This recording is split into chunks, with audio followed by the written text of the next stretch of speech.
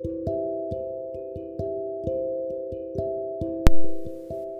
my podcast family. Welcome to Caregiving is a Ministry, where we look at the Word of God through the lens of caregiving.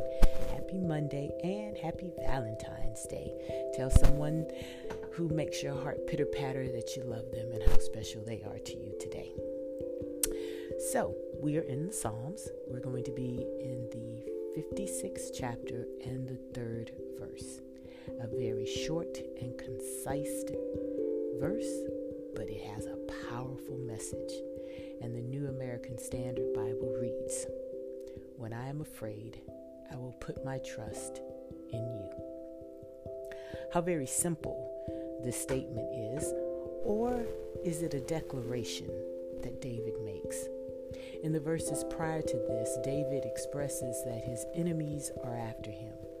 And so knowing that his enemies are after him and the context, to me it makes this particular verse far more personal and meaningful. He's afraid. He's afraid for his life, for his future. Probably the question running through his head is, will his enemies succeed? How many of you, or I should say, how many of us, because I need to include myself, how many of us are afraid out there? Our fears may be many, but the source is the same, the enemy. He has orchestrated thoughts in our mind and perhaps events in our lives that have stressed you to the point, me to the point, where you, my dear sister or brother, have forgotten who you are. Sometimes I have forgotten who I am. Why would a child of the King fret about anything? When you look back over history and you see the children of kings and queens, they don't fret about anything. So why are we fretting? That's the question I'm posing today. If you know that you are a child of the Most High God and that His love will never leave you, that He has sent His angels to ensure you are safe, why are you afraid? The source of your fear comes from the enemy. We've just stated that, but make no doubt about it, you have played a role in that as well. You see, you have bought into the mess. I have bought into the mess at times that the enemy has sold us, has sold me, has sold you. We have forgotten who we are. As children of God, it is vital that we know our Father, our Savior, and the benefits that we gain from being His children. There are benefits. Of course, the obvious benefit is salvation. And we are very grateful for that because that's where it starts, but it doesn't stop there. You know what other benefits that you gain? You gain provision. He is going to provide for you. Protection. He's given His angels charge over you. Companionship and fellowship with Him. He draws us closer to Him. He invites us into prayer with Him, into dialogue. He seeks us out. He wants to be connected with us. That's why He's in the details of our lives. He's like, what do they call the helicopter moms or dads at times. We gain that fellowship and companion with Him. We gain guidance. Holy Spirit's in us telling us, hey, don't do that, go to the left. Maybe you should do this. We have His wisdom.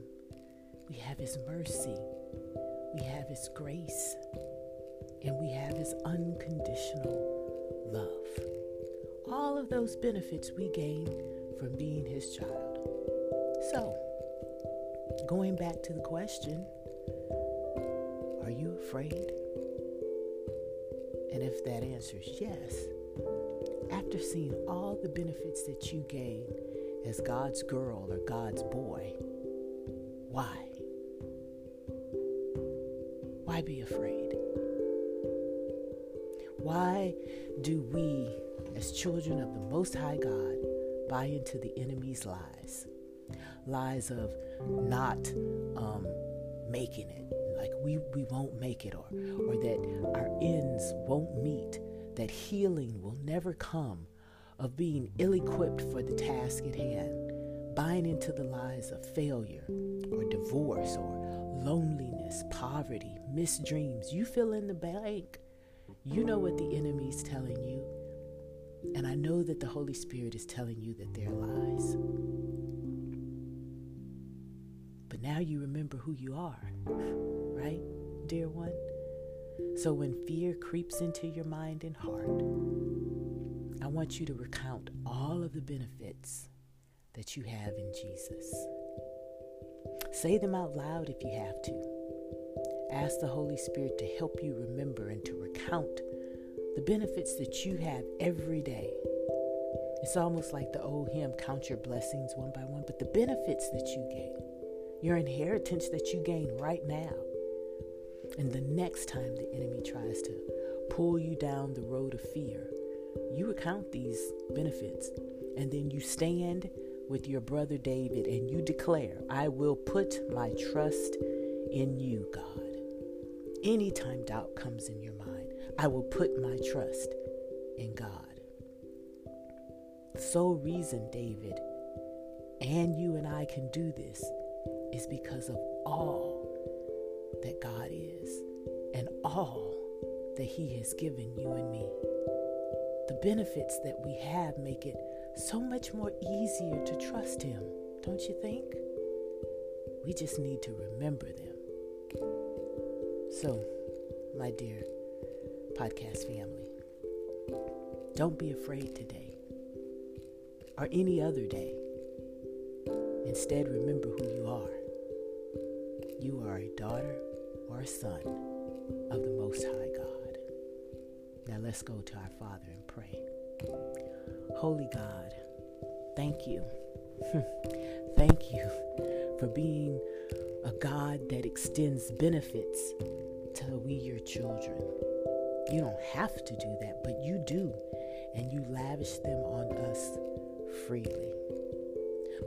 And after we come saying thank you for all that you are and all that you do, we have to say, forgive us for forgetting who you are and all that you do, and the unique, special, intimate place that we have within you as your daughter or son.